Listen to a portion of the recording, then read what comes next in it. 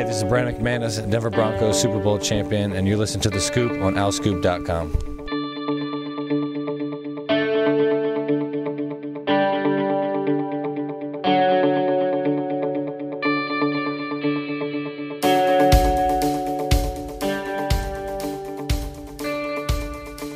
Hello, everybody. Welcome back to The Scoop. This is Season 6, Episode 30. I'm John DiCarlo.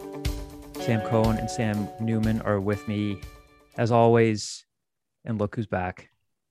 Kyle Gauss, wearing a... you want to tell people about the T-shirt you're wearing? It's just a goat with the number 21 on it. You should switch the numbers, flop them, so it's like 12. Yeah. That very congested man is Sam Cohen. Yes. You do I sound that bad? You just sound a tad congested. It's because the quality of his new mic is so good that we can hear everything just so well. That could be it too. Sam and I have the same mic now. Yeah, so you guys should probably feel pretty left out. Sam, one of those mics is mine, just saying. No, the original Yeti mic. I didn't break it. It's just not working as well anymore. He was mad. What could I have done to break it? Do you honestly think I'm sitting here like a toddler? What do you mean? What could you have done to break it? There's a million things you could have done to break it. Literally, like plug it in, and you could have spilled soup on it. You could have knocked it over with your knee, like your elbow. There's a million different ways. I do love soup. I'm not blaming you, but I do love soup. That's not completely implausible, but I've not spilled soup. It's possible. It could happen. Sam needs some soup. Sam Cohen needs some soup. Episode 30. I could use a warm bowl of soup. Yes. Famous 30s. Bernard Pierce. Yeah. Ken Griffey Jr. Mm-hmm. Steph Curry. Terrell Davis. Who else? TJ Simmons, famous 4-star from Lakeland. TJ Simmons, one of the 4 stars that didn't quite make it. Cliff Floyd. Cliff Floyd. Nolan Ryan wore 30. I thought you wore 34. Can we just say I love that this is something that I started a year ago and we're still doing it? Yeah, and I feel like we're at 34. Yeah, the last several episodes we've not been good at it. I feel like. I mean, but coming out of the chute right away with Bernard Pierce is good. Still one of the best Temple running backs of all time. His NFL career never. And we're 30 with the Angels. Nolan Ryan did. Okay. So count it. Yeah, I think Bernard Pierce is probably the most applicable due to the Temple connection. Yeah. Anyway, heavy podcast for you guys. North Philly connection.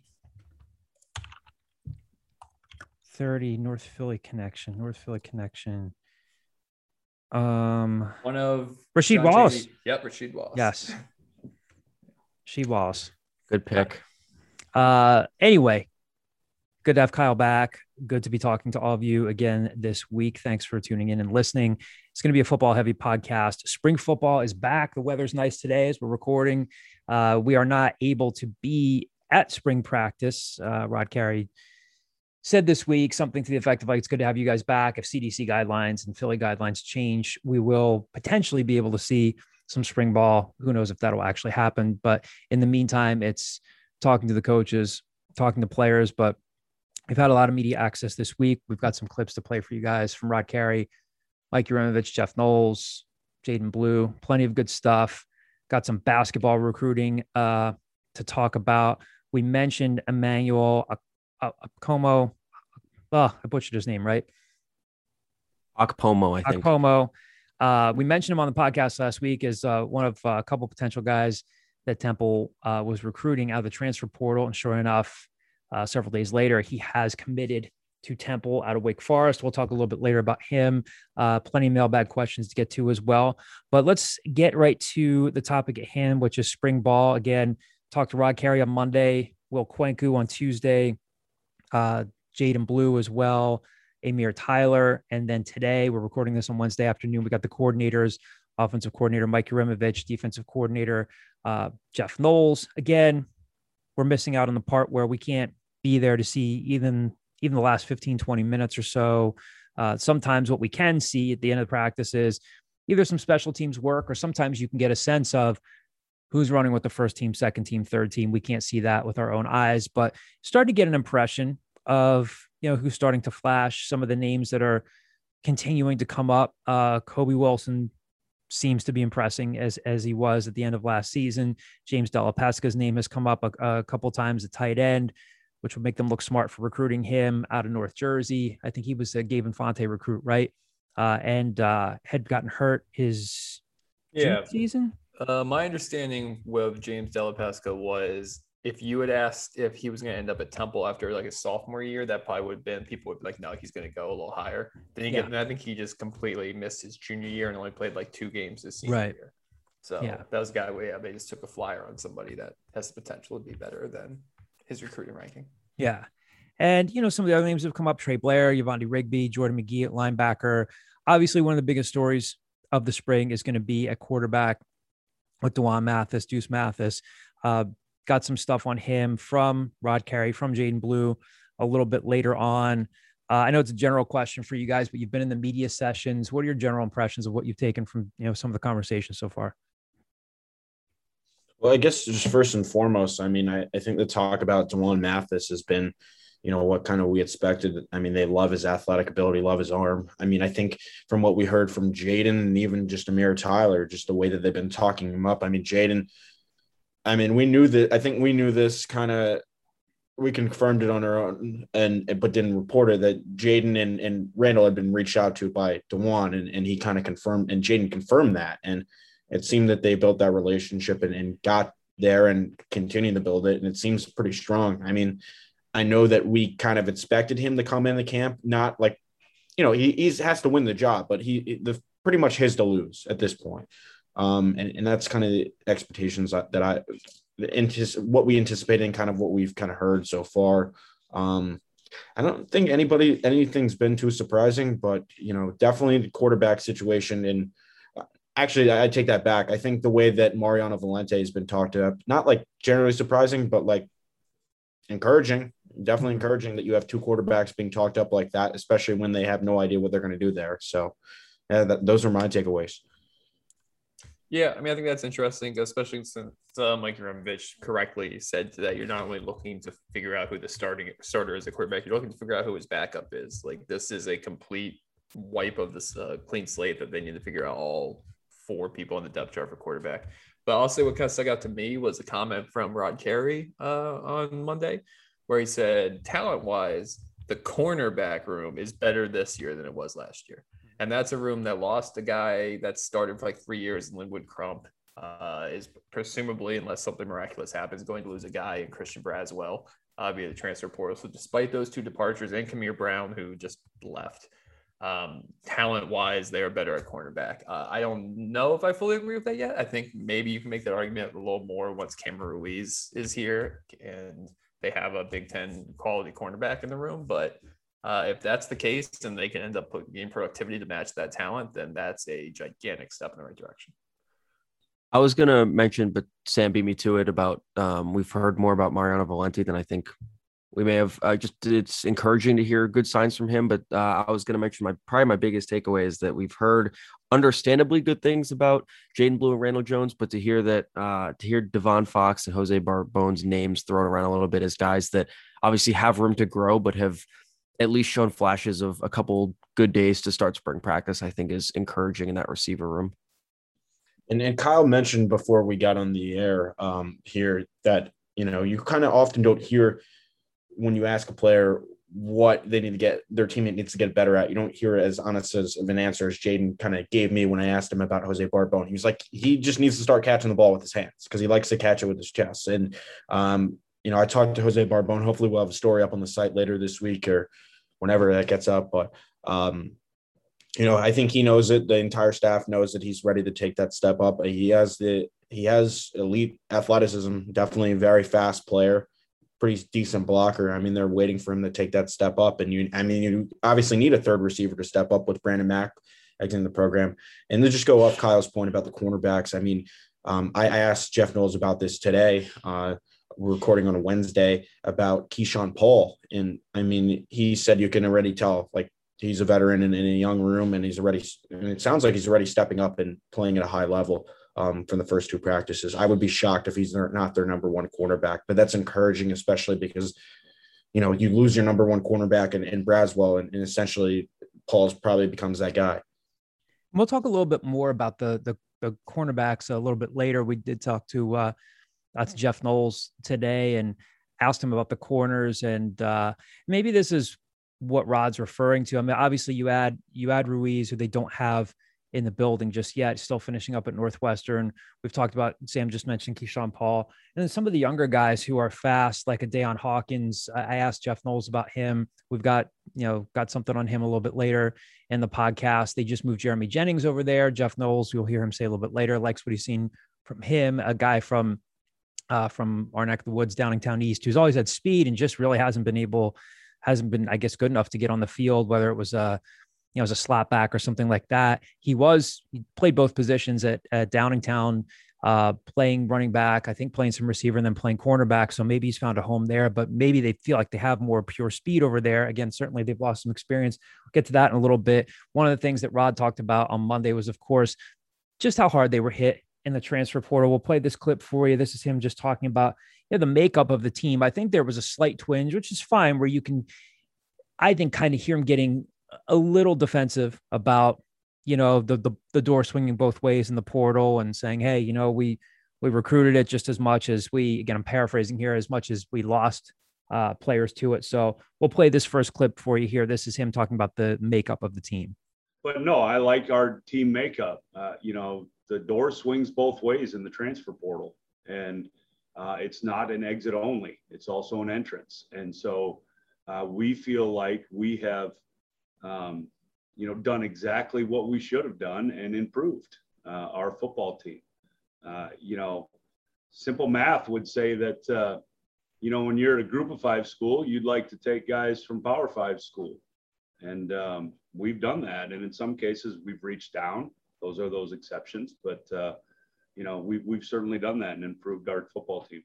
I mean, did I read that right? Do you guys felt like he got just like a tad defensive there when he was talking about the portal? Again, there's no question they lost a lot of players. Yeah, they lost a lot of guys, but again, I don't want to say it becomes a moot point. Obviously, if Arnold Ebiketie goes and has 12 sacks at Penn State this year and becomes a second-round draft pick, it's gonna hurt them, and we'll see what guys like Isaiah Graham Mobley and Chris Banks do up at Banks is at Boston College, right? Yeah, and then of course, losing some of the other guys that they lost, Russo to Michigan State. But you if Majay and David Wugugu to Rutgers. I mean, I think you're completely right. I think there was a tinge of a twinge, whatever you want to say, of not defensiveness, I guess, there. I mean, think about this from the Rod Carey perspective. You've been hearing about this for 4 months now. Yep. Like, this is something that, this has been every single storyline for the last 4 months has been Temple hemorrhaging this. And if I'm him, part of me is like, hey, we've also added 10 guys to this team via this. So, I'm sure there is a bit of defensiveness, but until they go out and they right the ship, that's the storyline. Until September it comes, and they can, if they beat Rutgers or if they beat Boston College or if they go 8-4, then then the storyline changes. But until then, you were completely right to ask about it. Yeah, and at the same time, just piggybacking on what Kyle said, that's just going to be the topic of conversation, because we can't go at spring practices and see the new transfers, and you won't see who they've added on the field until September. So it becomes it's more about who they lost and not who they gained up until we actually see on the field. And I think that's kind of, where the fan base stands at. And I mean, John, I think it was a totally fair question for you to ask. I think Carey's probably just sick of it at this point, because they've moved it. They've turned it around. They've moved a new leaf. They have the covenant. They have the Temple Tough covenant. They have the all-in wristband. So they're trying what they do they're trying to do what they can to mitigate that. So I understand his response. And if Gil and Toure, again, we know this, if Gil and Toure contribute the way they think they can contribute, again, Jeff Knowles had some great things to say about them today. If Will Rogers gives them, I don't expect him to give them maybe what Arnold Ebiketie had the chance of giving him this year. But again, who knows? We'll see. Obviously, again, if those guys step in and play the way that they think they can, and if a guy like Keyshawn Paul comes in and really doesn't lose a step from where he was 2 seasons ago at UConn, then like Kyle said, then it changes the narrative, and you say, yeah, we lost some guys, but we didn't really miss a beat with the guys that we had.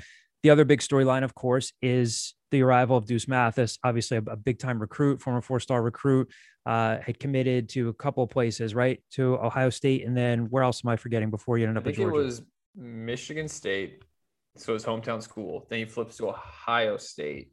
Then Justin Fields transfers to Ohio State, so he flips to Georgia. Right.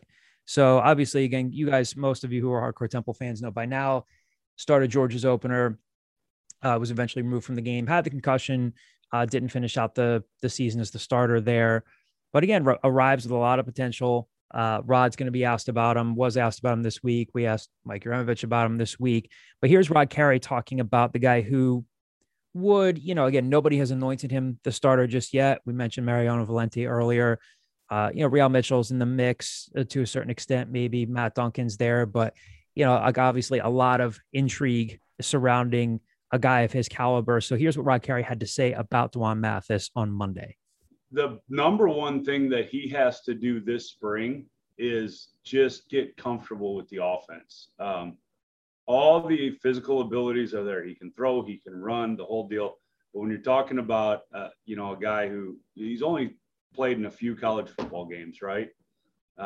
He just has to learn this offense, which is a new offense, and then he's got to get comfortable so that those decisions can be, made at the speed which they need to be made at. Right now, it's just a steep learning curve. So that would be my goal for him. All right. So there you have Rod Carey just saying, again, the number one thing he has to do is just get comfortable with the offense. I think anybody that we've talked to so far has said, yeah, more or less, he's been as good as advertised in terms of his arm, his physical tools, can run it. Again, you'll hear a little bit later. I think it was Mike Yuremevich who said today, yeah, he's in here a lot watching film. You'll hear, can't remember if it's one of the clips we're going to play for you, but Jaden Blue had talked about as soon as D'Wan Mathis committed, he reached out to Jaden, reached out to Randall Jones. They said, the preparation's there, all the physical abilities there. He's just got to really get settled in and, and get comfortable with the offense. Again, it might sound like the obvious question to ask. And again, we're not there, we can't see with our own eyes if he's sailing a bunch of throws or if he's hitting on a bunch of throws or if Mariano Valenti comes in and runs the first team offense and looks really sharp. We can't tell you with our own eyes. All we can really do is ask the coaches. But I mean, it sure sounds like they're heading in that direction where it does. I hate to say, it's this person's job to lose unless you're talking about, a bona fide NFL starter or someone like that. But are you guys getting that impression that it really is his job to lose and it's kind of heading in that direction? I mean, I don't know who. It sounds like Valenti is the guy that maybe, no disrespect to Real Mitchell, who saw some time last year. It feels like those are the two names that keep coming up and keep coming up. I think so. It is his job to lose at this point, not because like they promised him anything, but just because of the sheer athletic ability and probably what he adds to the offense. I mean, when you hear Mike Yuremevich talking how they might have 8, 12, 14 design quarterback runs or something like that, that obviously points the finger to, okay, maybe D'Wan Mathis is going to be your starting quarterback. But it also points the finger that in life beyond Anthony Russo, Temple is going to have more mobile quarterbacks, and they're probably going to have, that probably more of a traditional Northern Illinois offense than we saw with Russo, because I know they finally tried to get Russo kind of mobile and running before he got hurt, and he did have those 2 rushing touchdowns against Navy, but he obviously didn't have the athleticism that D'Wan Mathis or the guys behind him possess. So it'll be interesting to see, but I think right now the way that's tailoring, the way they're talking about is like, yeah, they would love for D'Wan Mathis to come in and win the job, but I mean, he has to win it outright. So I think looking at it that way is totally fair. Yeah, I would agree. I don't know if I'd use the phrase quite yet, like his job to lose, but it seems like it's going that way, right? I mean, we're 3 practices into the spring. So you still have a while to go I know what they're saying. I think they practiced in helmets and just shorts and helmets on Sunday. Just based upon what people have posted on social media. Like Jalen Ware was posting stuff on Sunday. So I think, whatever, we're a handful of practices into the spring.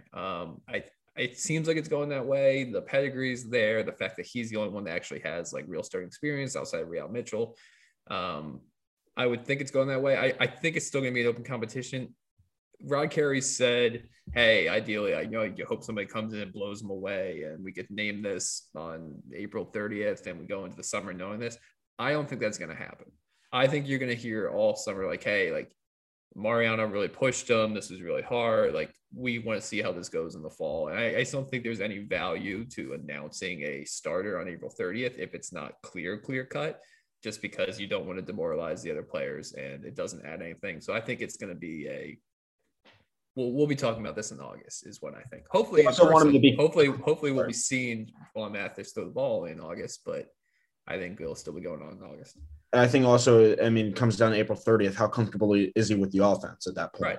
Right. I mean, I think Mike Yuremevich even had a question or a comment today where he said, like, we mean like the offensive coordinators and offensive staff have been like up watching practice. Like, we haven't been down there on practice with him. And he's had a couple times a week that he can like go and meet with Coach Craig Harmon and learn the offense. So like, he's still early days with learning this offense, and you hope that it's complex enough that he can't learn it in 3 days. So I think this is something that just for the betterment of everybody, it's going to stretch on for the next 4 months. Betterment of everybody except for the people on this call right now, because we're going to have to answer the same questions about this for 4 months.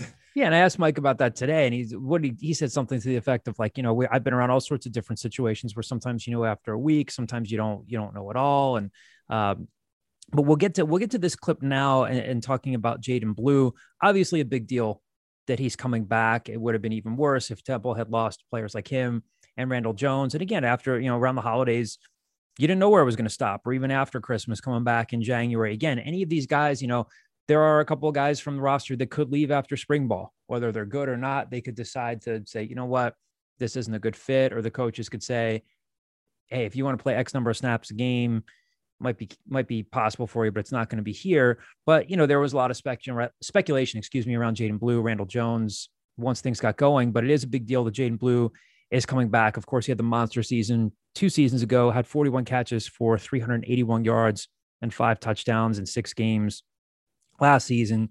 So again, he comes back with Randall Jones. We talked to him yesterday. One of the things he said was that Thad Ward, Temple's receivers coach, was a big reason why he came back. On top of them getting Deuce Mathis, he did again say that Mathis reached out to him and Jones as soon as he committed. That was important to him. And I think at a point he brought up Mariano Valente kind of unprompted, right?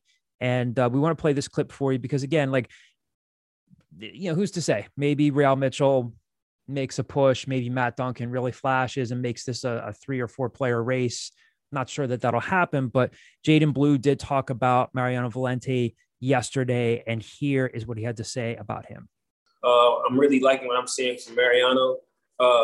Really liking what I'm seeing from him. Me and him had a really good conversation a week or so ago, just talking about him just always staying ready. You never know how the situation may be.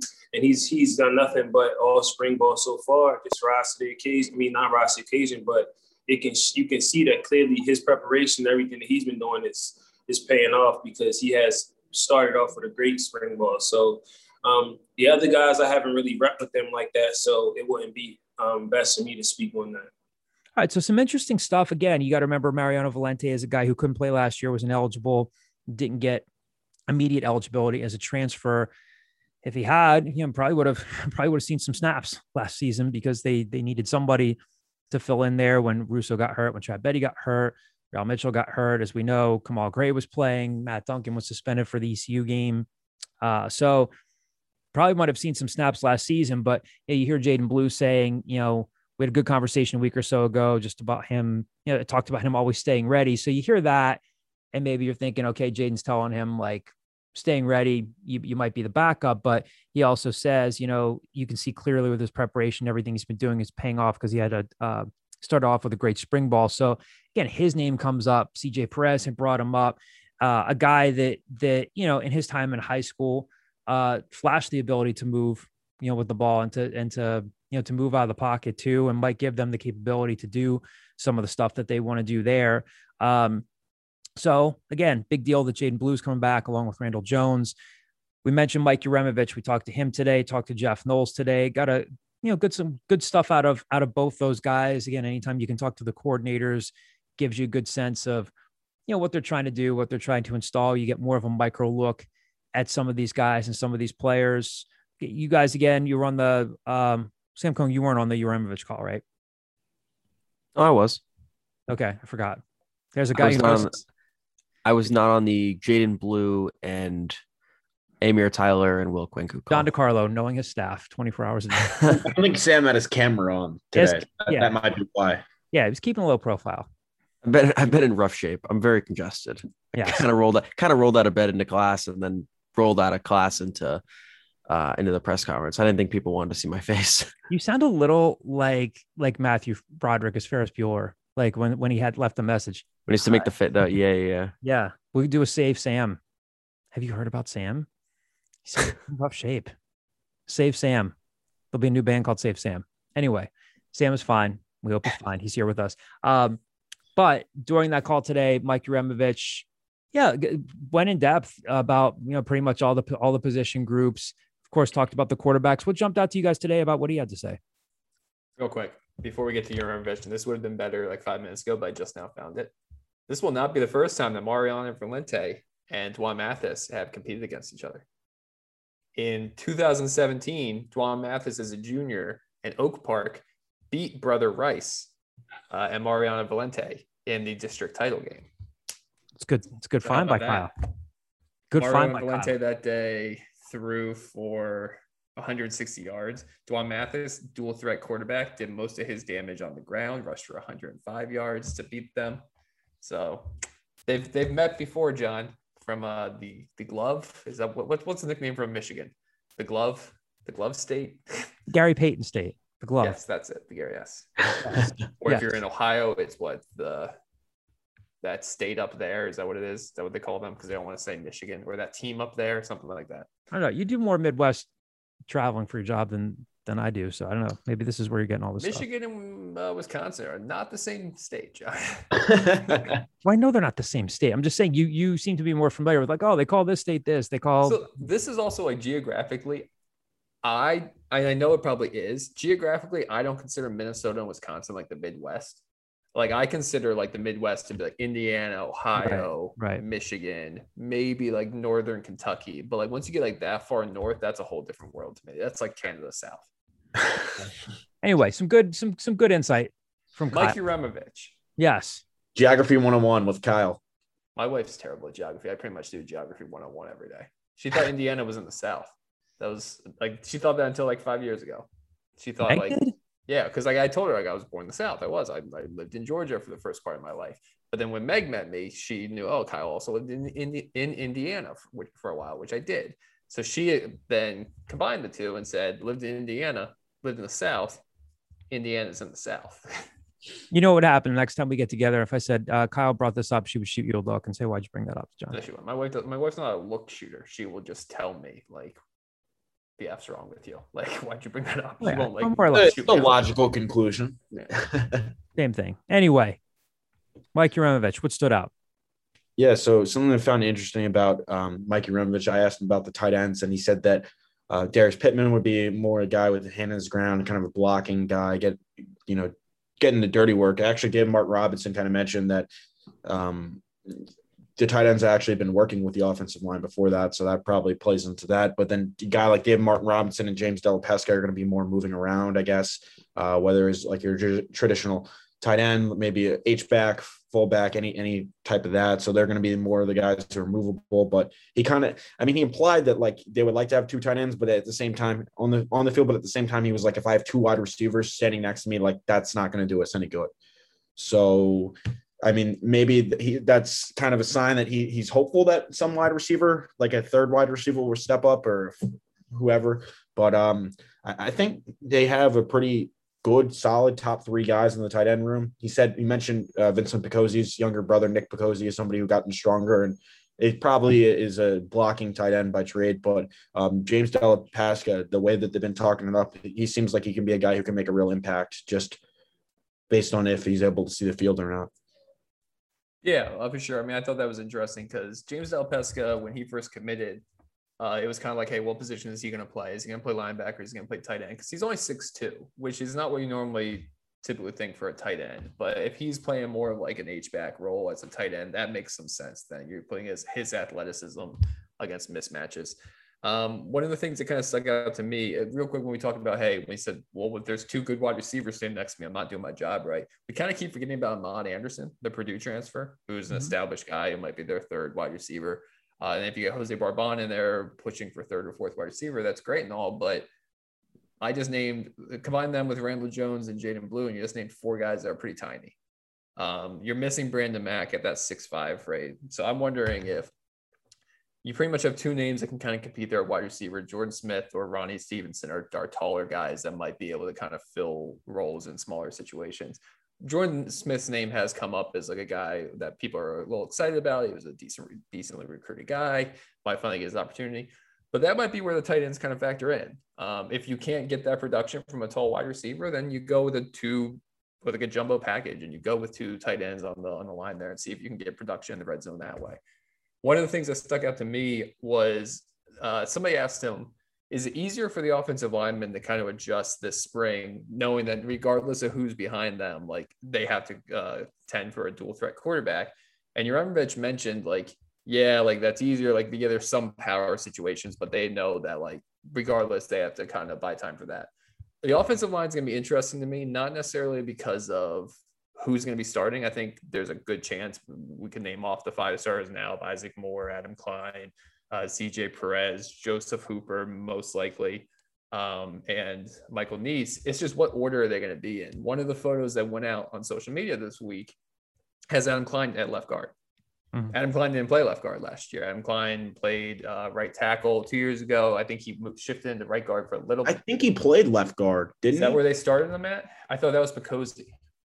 I think he played at left guard eventually. Oh, because Picozzi was initially left tackle, right? Because Isaac Moore. Yeah. Okay. So that, like, things are still shuffling around. Does Joseph Hooper move to right guard? Does Wisdom Corshi start at right guard? Like, there's still just a combination of where are these guys going to be. I understand that they like to cross train. They want flexibility, but at a certain point, you have to learn how to play that position. So that'll be something to kind of keep. One of the other pictures on social media I believe, had Michael Neese playing right tackle. So it appears that they like him there. I guess that's where he started the first 4 or 5 games there, right? Before he graded out pretty well there, I think, too. Yeah, and then I think David Wugugu ended up playing a little bit there at the end, but that was just out of necessity. So, I think they have 6 guys that they like.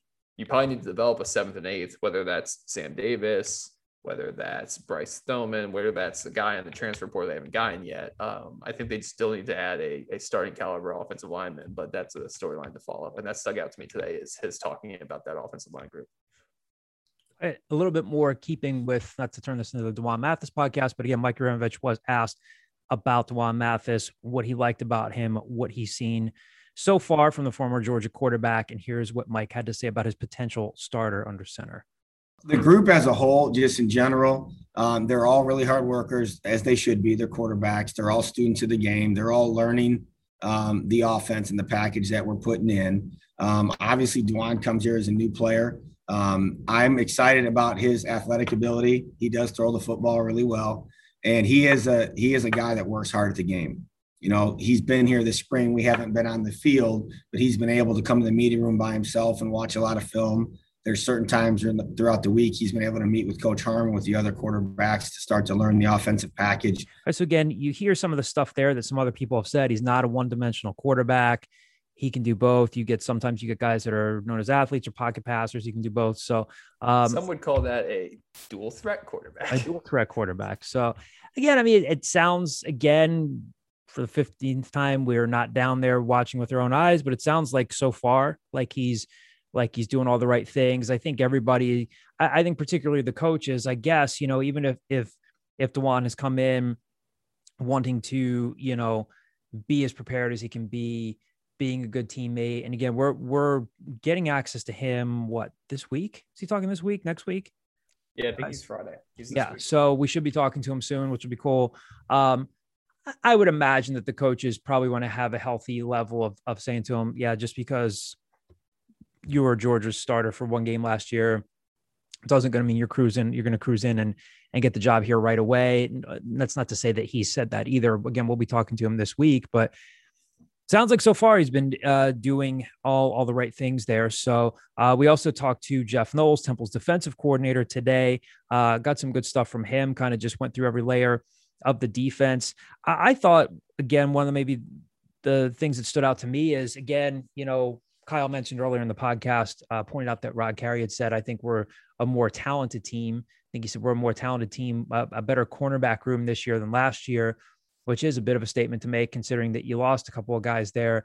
But, a couple of guys that Jeff Knowles talked about today, a guy like Deion Hawkins, a guy like Jeremy Jennings, said they're both flat out fast. They can run. If it's just a matter of putting it together technique wise, they could have their next group of corners.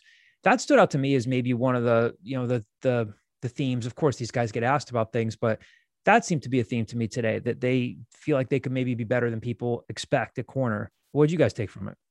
Yeah, absolutely. And I think that you kind of saw that a little bit in who they targeted in the transfer portal. When you get guys like Keyshawn Paul and Cameron Ruiz, guys that are established stars, but they're also juniors. Like, they didn't go out and add like 4-year guys at cornerback. They added guys that can kind of bridge them to that next gap in my mind. Like, they like Deion Hawkins. They like maybe a guy like Jeremy Jennings does develop. I think they see the talent there. You're also re-adding a guy like Ty Mason, who started in the past. Granted, it was a game or two, but he has starting experience. A guy like Freddie Johnson is another 1-year guy who has starting experience. I kind of view the cornerback room a situation almost similarly as I would view the offensive line or safety situation, where you have 5 or 6 guys that they probably feel sort of comfortable about getting them out there. It's just which guys are they going to put in which situations. Are they comfortable enough to go with an extra cornerback at times?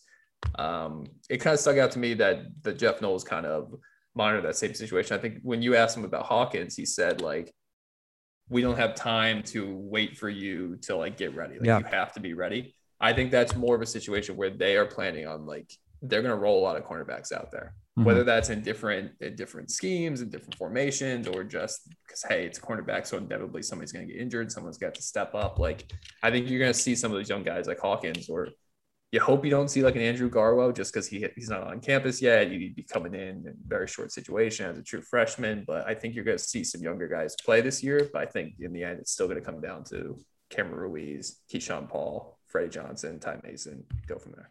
Didn't I guess during when they were speaking about the recruiting class, was it Knowles who said that they think McMurray can come in and push to play right away? I believe that sounds familiar. Yeah. Okay. I thought that was the case, but he's playing right now. Yeah. Like they're playing the spring season right now. Yeah. I mean, Kyle covered it all, I think, with the cornerback room. I think you would have Temple might go with that 4-2-5 formation where they play a nickel. I mean, they mentioned, or I think Amir Tyler mentioned yesterday, that they'd be comfortable seeing Chauncey Moore or Jalen Ware in that slot. Yeah.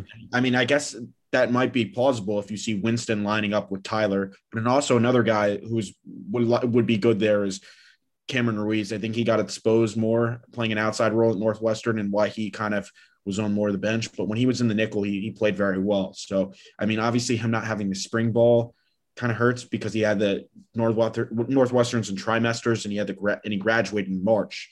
So there's not really a way where he can just graduate and, hey, I'll show up on Temple's campus and start taking school right when the semester's about to finish. But but he's also an older guy with 3 years experience. So you probably feel more comfortable with him missing that than somebody else. I believe that he also I think you mentioned he's a junior. I think he's a senior, but he still has 2 years of eligibility if he wants it. He has this year, and Harry told him if he wants another year of eligibility. He played as a redshirt junior this year, but this year doesn't count towards eligibility. That's right, yeah. So he's just a redshirt junior again next year. Academically, yeah. I mean, he's a senior now, like he's graduating, but eligibility wise, like. So he has 2 years. I think both him and Paul still have 2 years of eligibility left. Paul obviously didn't play this year because UConn just said like F it. But yeah, they both have 2 years. What's interesting, you mentioned 4-2-5, and that's interesting because it's a quote unquote good problem to have. And it's kind of funny to be saying this when you're talking about a defense that was just so depleted last year and gave up like monster numbers towards the end. But like when you go 4-2-5, that's only 2 linebackers. And they've mentioned that 1 through 6, there's 6 guys out there that have like experience at linebacker that are going to be competing for playing time. So if all of a sudden you cut that down to 2 linebackers, that'd be interesting. We also have Quantel Rains playing the Bubo position. We haven't really talked about. I feel like he gets I feel like there's a situation on offense, a situation on defense where these guys are just kind of screwed by the 2020 season, which is Quantel Rains at Bubo and Nazir Burnett at wide receiver, where you go, these were 2 pretty significant transfers. They were Power 5 transfers, and we just aren't talking about them at all anymore because there's been 10 more transfers since then. Yeah, there's so much stuff to get to. Again, you mentioned Deshaun Winston. His name has come up, and when I say a lot, again, we're just a few days into this. Knowles was asked about the opt-outs today. So that includes, as you said, Quantel Raines, Trayvon King. Again, a lot of times, and I realize this in spring ball, preseason camp, these guys get asked about players. You say, who's flashed? A lot of names come up. And then obviously once the games start, you get down to the nitty gritty on stuff, or you could, if we're able to watch a scrimmage or two or ask about a scrimmage or two, then some things really start to come out in the wash. But yeah, those names came up today. Quantel Raines, Trayvon King, Deshaun Winston. Winston's name has come up a couple of times. So these are the names that are starting to take shape as some of the guys, particularly here, the opt-outs that we kind of, I don't want to say we forgot about, but they were kind of out of sight, out of mind for that reason last year, or last season, as crazy as it was. I think real quick, just to add credence to that, I think Sam Newman, when you talked to Jeff Knowles, didn't he say like Deshaun Winston was a guy that, or maybe it was either that or is during one of the signing day things. He said like he showed up back at EO and you were like, oh crap. Like I think even Jeff Knowles had forgotten about, not actually forgotten about him, but like he'd been out of sight, out of mind for close to a calendar year. And he shows back up. He mentioned today that like he showed up and it was obvious that he missed football and he's more locked in now than he was a year ago. And so another name. Also, sorry to interrupt you. Which also presents like not a good problem to have, but then you kind of limit what you can do with Alex Odom and Trey Blair, who guys are emerging. So it's kind of a product of just a weird season. Honestly, it feels weird again to say about a team that had so many defensive problems, but like other than like maybe defensive tackle, other than the defensive line, which was ransacked by the transfer portal, every other defensive position group to me, I'm thinking to myself, like, how are they going to get all these guys in the field? Mm-hmm. Like safety, how are they going to find enough snaps for everybody? Corner, how are they going to find enough snaps for everybody? Linebacker, all of that. But the defensive line is just that question mark. I think they're going to be fun to cover in the offseason here in spring ball and in preseason camp, because again, whatever these takes are worth, you talk to some Temple fans, you talk to some people and say, you know what? Jaden Blue and Randall Jones came back. Maybe Rayvon Bonner and Iverson Clement can jumpstart the backfield. Maybe Deuce Mathis, if he's as good as advertised, maybe the offense is going to put up points, but you look at that defense and you think, oh boy, there are a lot of holes there, a lot of question marks. But as Kyle said, I think there are a lot of, I think putting the pieces together, that could be one of the great stories of the season where, you know, again, like a Deion Hawkins, like really plays a lot of football and you think, wow, he does have elite speed, the speed that they thought coming out of the Haverford school, and Rodgers is what you think he is, and Winston comes back. And I agree with you. You know, the cynical fan might say, don't give me that crap. But how are you going to get snaps for all these guys? But I think it's true. You know, between the opt-outs and between maybe some of the freshmen who become redshirt freshmen, guys taking that next step, I do think that they could potentially have more talent and depth. Granted, a lot of it is untested depth, but I think that could be a great story at every level of the defense this year. Again, we know who they lost, but if some of these guys come in and fill in, and they are guys that you can develop over the next couple of years, that'll be a great story to cover. Again, we go back to Kobe Wilson. Again, he's another one of the big names. And again, those of you who have followed the program, you're familiar with him. He committed to Memphis, flipped from Memphis, right? Had a Georgia offer kind of late in his recruitment, which jumped out. And so again, that caused some intrigue. And, you know, he played some last season, got thrown into the fire. And again, his name keeps coming up. A bunch of people have brought his name up and seems to be as good as advertised. We asked Jeff Knowles about him today, and here's what Jeff Knowles had to say about his linebacker. He's got a contagious energy about him. There's something about that kid. He's going to be a special player. That's all I can tell you, other than, you know, his effort that he plays with. He is pushing George Reed to better himself. And the guy loves football. Like, he's the kind of guy I want to coach. You know, he cares. He loves football. He's a team player. And he's just got that great energy about him. And I think everybody notices it. Even on the other side of the ball, people notice Kobe. And he's going to be a good one. He's got some work to do, but he's still young. He's going to be a really good one for us. All right, so there you hear him talking about Kobe Wilson. You know, the one thing stands out to me, you know, he said he's pushing George Reed to better himself, and that guy loves football. He's the kind of guy that I want to coach. And he talked about George Reed as well, too, and about how George has had a presence. And I think one of the things Jeff said, I don't think you heard it necessarily right there in that clip, but earlier in the conversation, he was talking about George Reed. He said, look, George knows that Kobe Wilson's trying to take his job but he's being a good teammate. He's being a good leader, giving him pointers. So George Reed, a guy that has kind of been a guy that's just developed slowly. Again, if you're a cynical fan, you say, well, he had to flash last year. Somebody did because, some guys got hurt, but George Reed did take a step forward. So if he's a leader there, and if a guy like Kobe Wilson is as good as advertised again, maybe they've got some good young depth there at linebacker as well. So again, we'll have a lot more, spring football coverage for you throughout the next few weeks. And of course we have some mailbag questions to get to that are definitely football centric, about special teams and all sorts of other stuff. We'll flip over to basketball and we'll go back to our congestion ridden Fred, Sam Cohn here, who broke the Emmanuel Akpomo news, the Wake Forest transfer. Mentioned him again on last week's podcast. In his lone season at Wake Forest, again, the stats aren't going to jump out to you. Just averaged a shade over 1 point a game, racked up 24 rebounds, had 11 blocks through 14 games. A guy, and I'm sure you'll hear Sam say this in a second, his defense is ahead of his offense, but a guy that they targeted in the transfer portal and got him. And here's a guy who's a little bit more of a traditional big and that he's a legit 6'10". Sam, what does he give him for next year? I think what Temple's getting in Emmanuel Akpomo is they're filling a need. They need more size in the interior. They need someone that can defend the rim, because you saw so much of this past season.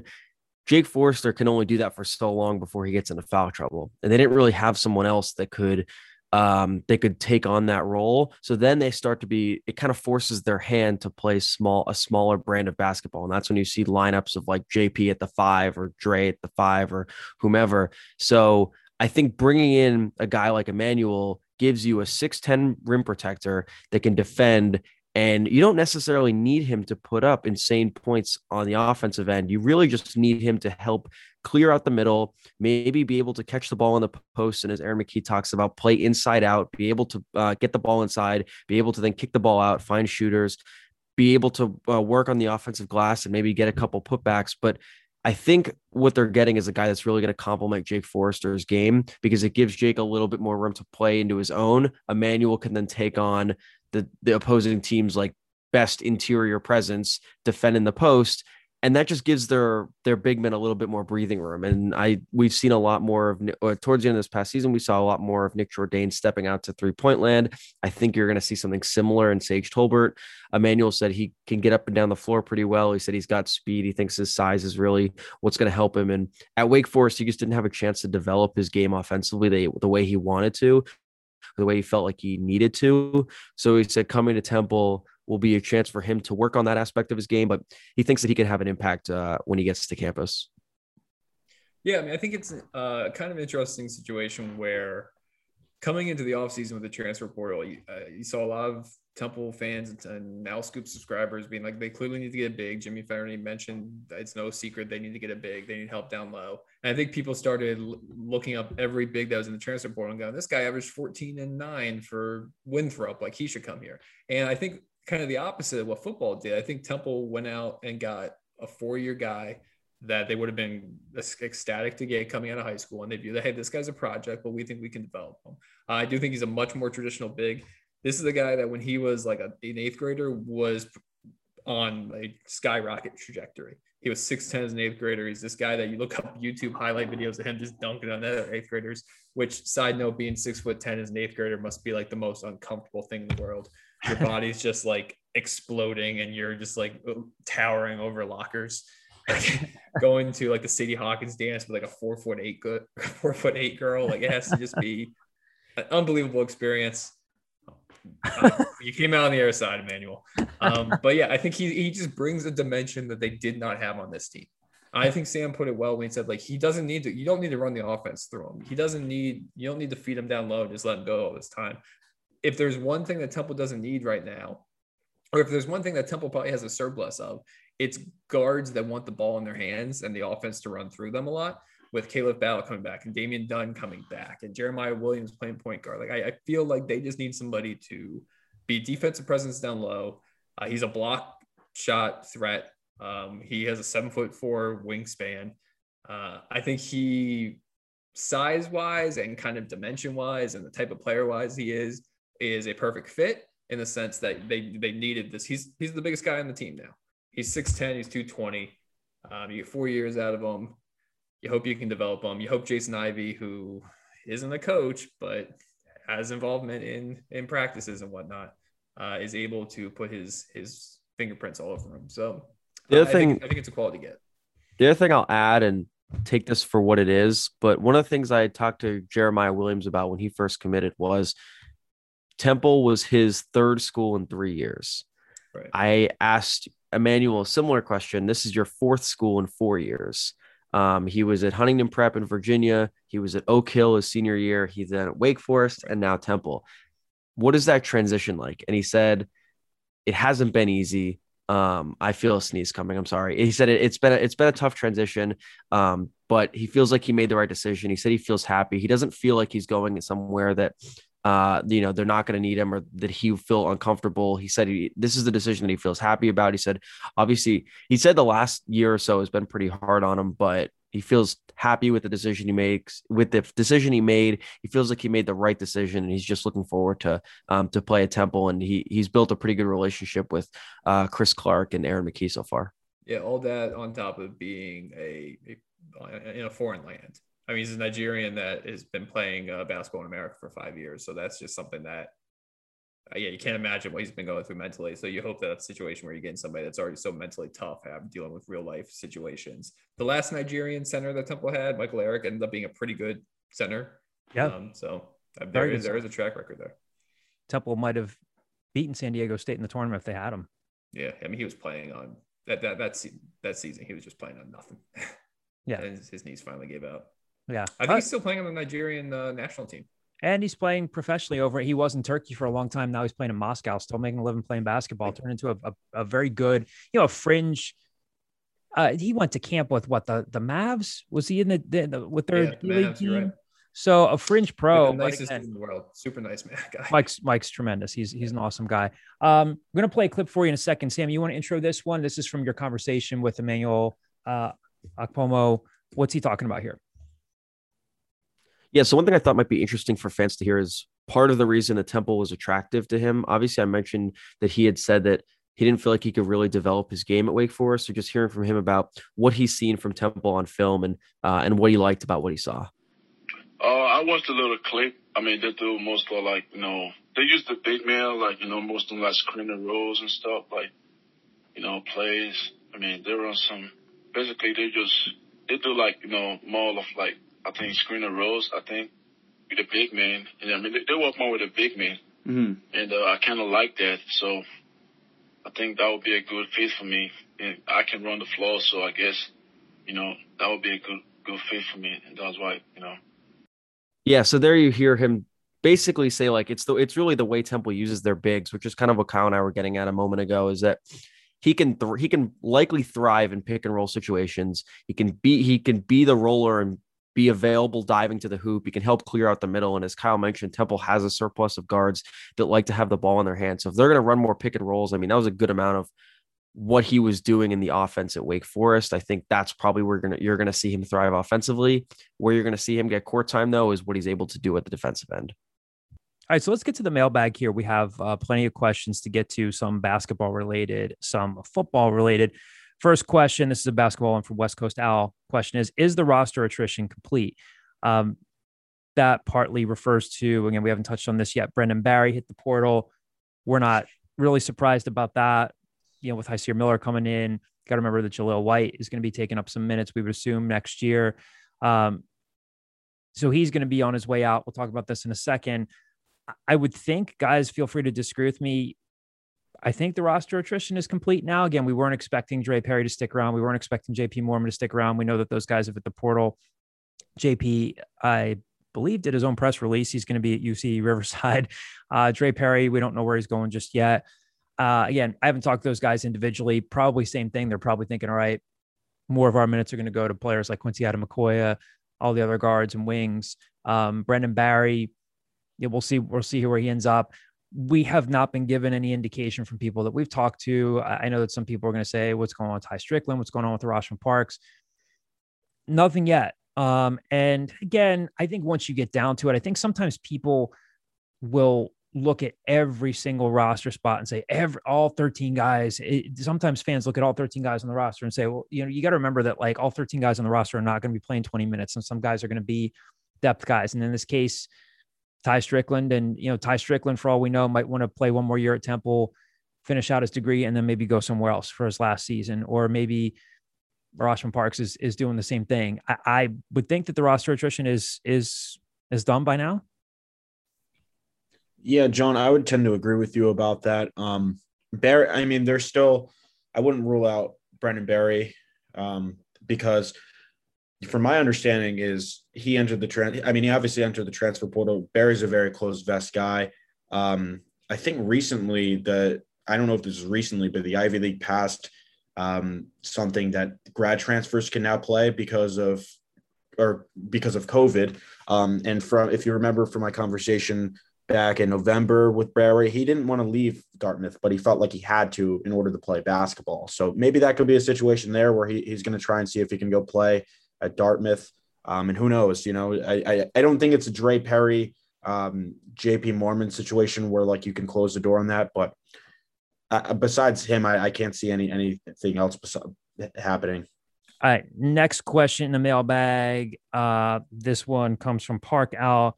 What does Okpomo's transfer do to the big man rotation next year? I mean, before I send this over to you, I don't think it does anything to rotation, just adds to it, right? I mean, you're bringing in Sage Tolbert, you're just adding another piece. I don't know if he's necessarily taking minutes away from anybody. Again, I'm not trying to sound harsh, but Rossman Parks wasn't playing. Nick Jourdain is a different type of player, right? I don't envision them playing the same. Well, I guess they didn't play. I see them probably playing some small ball next year, but I don't think it's going to be like elevated from last year. I envision between the four of them, Nick Jourdain, Jake Forrester, now Emmanuel Okpomo, and Sage Tolbert, probably sharing the 4-5 role for a majority of the game. You're probably going to see, I mean, Aaron McKee has said on multiple occasions, he likes quick subs. He likes to play guys in spurts to keep fresh legs on the floor. So I envision the four of them kind of rotating at those two positions with kind of junking up the game with small ball lineups, but I don't envision him taking away a lot of minutes, especially if Jake Forster can't figure out how to stay out of foul trouble. Then when he does get into foul trouble, Emmanuel Okpomo is going to be the guy they look to. I think if anything, he's taking the minutes or him and Sage are taking minutes from a guy who's now at UC Riverside. I mean, they played JP Mormon a lot at before last year. Right. That's now a lot of minutes that are available to that group of bigs. Yeah. Next question here in the mailbag from HBG Al. It appears that Okpomo's game is still pretty raw, in your opinion, with a lot of more ready to play 4s and 5s still in the portal. Was Okpomo's offer or signing more of he was the only big that showed legit interest and wanted to sign with Temple, and the staff didn't want to wait and totally strike out for a big? Or was he, quote unquote, their man as soon as he hit the portal because they are enamored with the size and future potential? Also, did Temple recruit him out of high school? Was the staff already familiar with his game? I'm of the understanding, I've talked to a couple of people about this, they did target him right away. They see him as an impact guy defensively, offensively as a way to go. Again, he's the guy that you'll typically hear described. A lot of times we hear this in basketball, his defense is ahead of his offense. I think you describe him that way, but they see him as a rim protector and somebody who can help defensively right away. As Kyle said, the interesting approach here is that they went for a guy who, almost like they would a high school recruit, a guy that's not just going to be a one and done at the end of his career type of thing. They went for a guy with more long range potential. So no, he was not a guy where they just said, gee, nobody else is coming to us. Obviously the portal's a crazy place right now, but he is a player that they targeted. Next. Also, sorry, just one more thing to cut in. He mentioned that he put his name in the portal days after Wake Forest season ended. And then within 2 days of his name being in the portal, the Temple had reached out. So clearly he was of, a high interest for Temple. Mm-hmm. Next question here comes from the screen name 215 Temple Tough. Heading to football here. Has Coach Carey talked at all about the importance of improving special teams play? Have they taken the time to really analyze what went wrong and why it's been so bad and what can be done to fix such a glaring hole that's been there for his entire tenure so far? We didn't talk specifically to him, right? I actually, again, we get 15, 20 minutes with Rod Carey, in the weekly press conferences throughout the season when they're in person. Sometimes they can go half hour, 40 minutes, but I don't think he got asked about Well, I shouldn't say he didn't get asked about special teams. Sam Newman, I'll turn this over to you. I mean, he had some interesting stuff to say about the kicking position, but to answer the first part of the question here, yes, I mean, the coaches aren't idiots. They know that special teams needs to improve. I get it. It's cost them some games. It hasn't been a bright spot in this coaching staff's tenure. Of course, they know it needs to be fixed. So I don't think they're immune to that or oblivious to that. I can't say that he delved into it too much on Monday, but again, he did talk about the kicking position, Sam, and talked about how Rory Bell is essentially on an audition this spring, and right. Yeah, no, he pretty much said that this is Rory's opportunity to, really prove that he can earn the kicking job. And he said, if he shows that, it's his. If not, we'll go out and get a kicker pretty much. And so I don't think the walk-on kicker that they brought on from Bloomsburg University, I have to worry. I don't know if he's going to be pushing Rory or not. I don't know if he's listed on the roster, doesn't have official number. So we'll see. But he pretty much said like, this is Rory's opportunity to push forward and win the job if he wants. And I also, you mentioned the point about special teams, I just wanted to add, like, I feel like, I mean, it's easy for me to say that it can't be any worse, but I feel like how we mentioned that they have so much depth at other positions that it might be an opportunity for players who are not seeing the field to see the field and make an impact. So, I mean, I think it's obviously something that the staff needs to get better after the previous 2 seasons, but that might be a point of emphasis as well. Mm-hmm. Yeah, I think I kind of harken back to last year where Adam Berry had a bad 2019, right? Adam Berry gets brought in from Last Chance U, has a bad first year at Temple, and they kind of gave him the opportunity to prove that he deserved to be that guy still the next year. And he responds with a significantly better 2020 season. Like Adam Berry was a much better punter in 2020 than he was in 2019. So I guess if you're an optimist, if you're a Rod Carey, you're hoping that Roy Bell, who has the talented leg, who you recruited for a reason coming out of Ohio, you hope that he makes that next step. I mean, he was accurate, but not so much on kickoffs. That I'm not super worried about because I think in the end, if he has a bad spring, it's kind of easy to bring in like a 1-year kicker guy. I'm more worried about the general special teams when it comes to like kickoff returns, kickoff return coverage, punt returns, because that's an aspect that is a lot harder because it requires 11 people to happen. And it's something that they just really have not been successful at since Rod Carey's come here, even when they had Isaiah Wright in 2019. So that'll be something to watch. What was interesting was last year, since you didn't have to worry about red shirts, you saw a lot of like true freshmen play special teams. Mm-hmm. You saw James Della Pesca play on multiple special teams because it didn't matter because he's still a true freshman this year. It counts next year. You're going to lose eligibility if you play 5 games on special teams. So I wonder if that'll still be a situation where it's, hey, freshmen, come cut your teeth here, or if you might see, no, we're veteran players are going to have to play special teams because 1, they're our best players, and 2, because we don't want to waste redshirt years of Jalen McMurray if he doesn't play or somebody like that. I feel like you'll see like the Trey Blairs of the world though on special teams. Yeah, that's another interesting situation though. Like, using him as an example, he's still technically a true freshman. Like he has 5 years to play 4 left. It's true. So like, if the safeties are as deep as we think, does somebody like him or somebody that still has their redshirt year, like, do you redshirt them? Like, I don't know. This is the craziest time.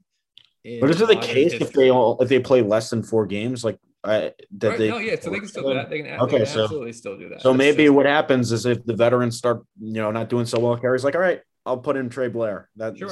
I mean, I also think Trey Blair is going to play enough that like redshirting is not really like on the table unless an injury happens. I can see Rod doing something like that. But like, yeah, there's going to be those decisions. This is the weirdest roster management since forever.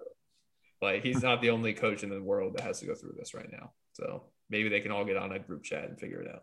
A few more mailbag questions to get here.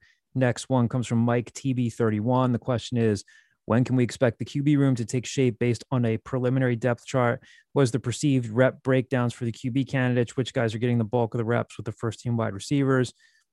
We haven't seen a depth chart yet. Don't know if we'll see a spring depth chart. Can't say we've actually asked about that specifically. I feel like 2019 we got a post spring depth chart. Post spring, yeah. I don't know that we'll see one. And again, I could be wrong. They could always release one next week for all we know. We didn't even get a spring prospectus this year. No. But again, we would be speculating here if we're looking at. I mean, if Mike is asking us to take a stab at the depth chart, I'm guessing it's Dwan Mathis, Mariano Valente, Real Mitchell, Duncan, Kamal Gray? Honestly, I'm not even sure. I'm not super sold on Mario and Valente being number 2 at this point. I mean, sure, maybe it's going that way, but as of right now, after 2 or 3 practices, I bet you Real Mitchell would still be considered like the number 2 until something else happens. Yeah. But to answer the question of like who's getting reps with what, I think it was interesting that I think Juranovic mentioned that they're kind of doing the old Jeff Collins thing where, hey, let's maximize the number of stuff here. They're running 2 different sets at a time. So that way you basically have all 4 quarterbacks are getting a significant amount of reps. They're not running it like Matt Rule used to run it, where it was like an NFL style practice where the number 1 quarterback gets all that. Like at least for spring, it seems like since it's a wide open competition, they're trying to give everybody a fair shake at winning it. 2 more questions to get to. Next one from what TU is the screen name. Obviously only had 3 days of spring ball at this point, but based off of what the coaches and players have said, what has been the most surprising thing to you guys so far? I'll make this even sort of not super football related. The fact that every single coach we've talked to so far has said like this is the closest thing to normal we've felt in a long time. So like even though they still have COVID protocols in place and stuff like that, like the city is loosening its restrictions. People are getting more vaccinated. Mortality rates are down, et cetera, et cetera. It seems like they are finally starting to get into more of like a normal practice routine. So that wasn't necessarily, I kind of envisioned that they would still be teetering that line for a while. We aren't able to do full practices fully. We're working in groups. We got team squad A and squad B, but no, it seems like for the most part, other than being careful, hold up Pablo Sandoval just hit a 2-run homer. Phenomenal. Other than being extra careful and socially distancing, it seems like it's a fairly regular spring practice. Our Atlanta listenership will love that last cut in from Kyle. I would say that Superstation. I would say that's what stood out to me too. Again, I think on that first day, I think somebody asked Rod, like, what does it look like? And he just kept saying, we're practicing. We're practicing. Yes, we still have COVID protocol. Sam, anything else you guys want to add on this one? I mean, I think what Kyle said is probably the most surprising thing. Obviously, I don't think there's anything that's been that surprising with the positional battles. I mean, because we're not there, frankly, and it's hard to tell. Am I surprised that I haven't heard like certain players' names yet? Sure. Like you would think that we'd hear something about maybe Manny Walker and what he can do, but like, I'm sure we'll talk to Walter Stewart and he'll offer his thoughts. And, I think it's just a matter of they have so many players that they're not going to name all of them. So that's not like really a surprise to me. I think the one thing that's not a surprise, but something that we haven't mentioned is Tavon Ruley is not going to be participating in spring ball. I think he's still, I don't know what injury he suffered, but he is surgery, right? Was it something related with his like arm or? I thought he had. I don't know, but Audley Isaac's injuries, they think they'll get Audley Isaacs back before the end of spring ball. But yeah, Ruley's not there, so looks like the Ravon Bonner and Iverson Clement show, and maybe somebody like Kyle Dobbins, Onassis Neely, or Edward Sadie can emerge as a third back. Tavon Ruley missed the ECU game, right? Like he missed it, like injured. It wasn't COVID, I think. I thought that he was just like no. Yeah. That's why Onassis Neely and Edward Sadie or whatever played as much as they did in that game. Did he get hurt in the ECU game, like at halftime? I'm not sure. I was under the impression that he just didn't play in ECU, but whatever it might be, like I think that's a situation where you're probably looking at like 2002 Eagles. I think they're envisioning like 3 running backs to have significant roles in this offense of Ravon Bonner, Iverson Clement, and Tavon Ruley. Tavon Ruley showed flashes. I mean, he was productive at times once Ramon Davis transferred out, but I think most people would agree that he's probably better suited as a part of a committee. So, something that has to improve is the run blocking. They were one of the worst teams in the FBS in terms of run blocking.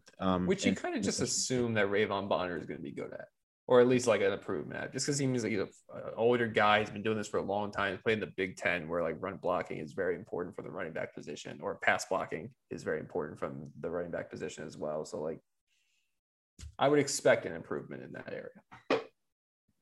Last question. Having never talked to Ravon Bonner, I would expect an improvement. But we'll be talking to him soon. Again, tomorrow.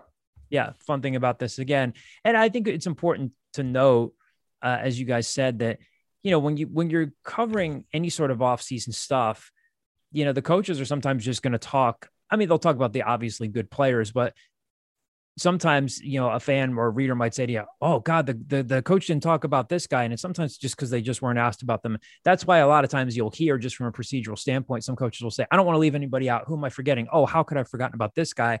And sometimes someone listening to this podcast or reading a story might say, gee, this person's name isn't coming up. I wonder what's going on. It's just maybe nobody asked about them that day and didn't have time to ask about them, or the coach just said, oh, yeah, I forgot to mention. We have a small window to ask. They have a small window to talk. We're not going to go down the roster of all 95 guys. So, yeah, people fall through the cracks. Yeah. Last question here from Chicago. Al's the screen name. Looking at our current QB room, it appears that D'Wan Mathis may have the best chance of starting, and it seems like he has established a good rapport with Blue and some others on offense. Will the starting quarterback spot be pretty much Mathis's job to lose this season? Again, we've talked about this before, but I think so. But again, I don't think that you'll hear him say that. I certainly don't think that you'll hear the coaches say that. I'll just put it this way. I think if everything maintains exactly the same, like if you super simmed right now to August 25th and nothing has changed, then yes, I would assume D'Wan Mathis is the starting quarterback against Rutgers. But there is 4.5, 5 months until Rutgers that I think so much can change, and you see so much more in August that I'm not yet willing to commit to like D'Wan Mathis is the starting quarterback. Oh, anyway, that'll do it for this week. Thank you for all the mailbag questions. Thanks for sticking with us. Again, we'll have more for you next week, a lot more audio as we get more media availability throughout the spring practice. Again, we'll certainly let you know if things do open up and we can get down there. We'll be able to see a little bit more. For now, it's a lot of stuff over Zoom. So again, thanks for tuning in this week, and we will talk to you next week.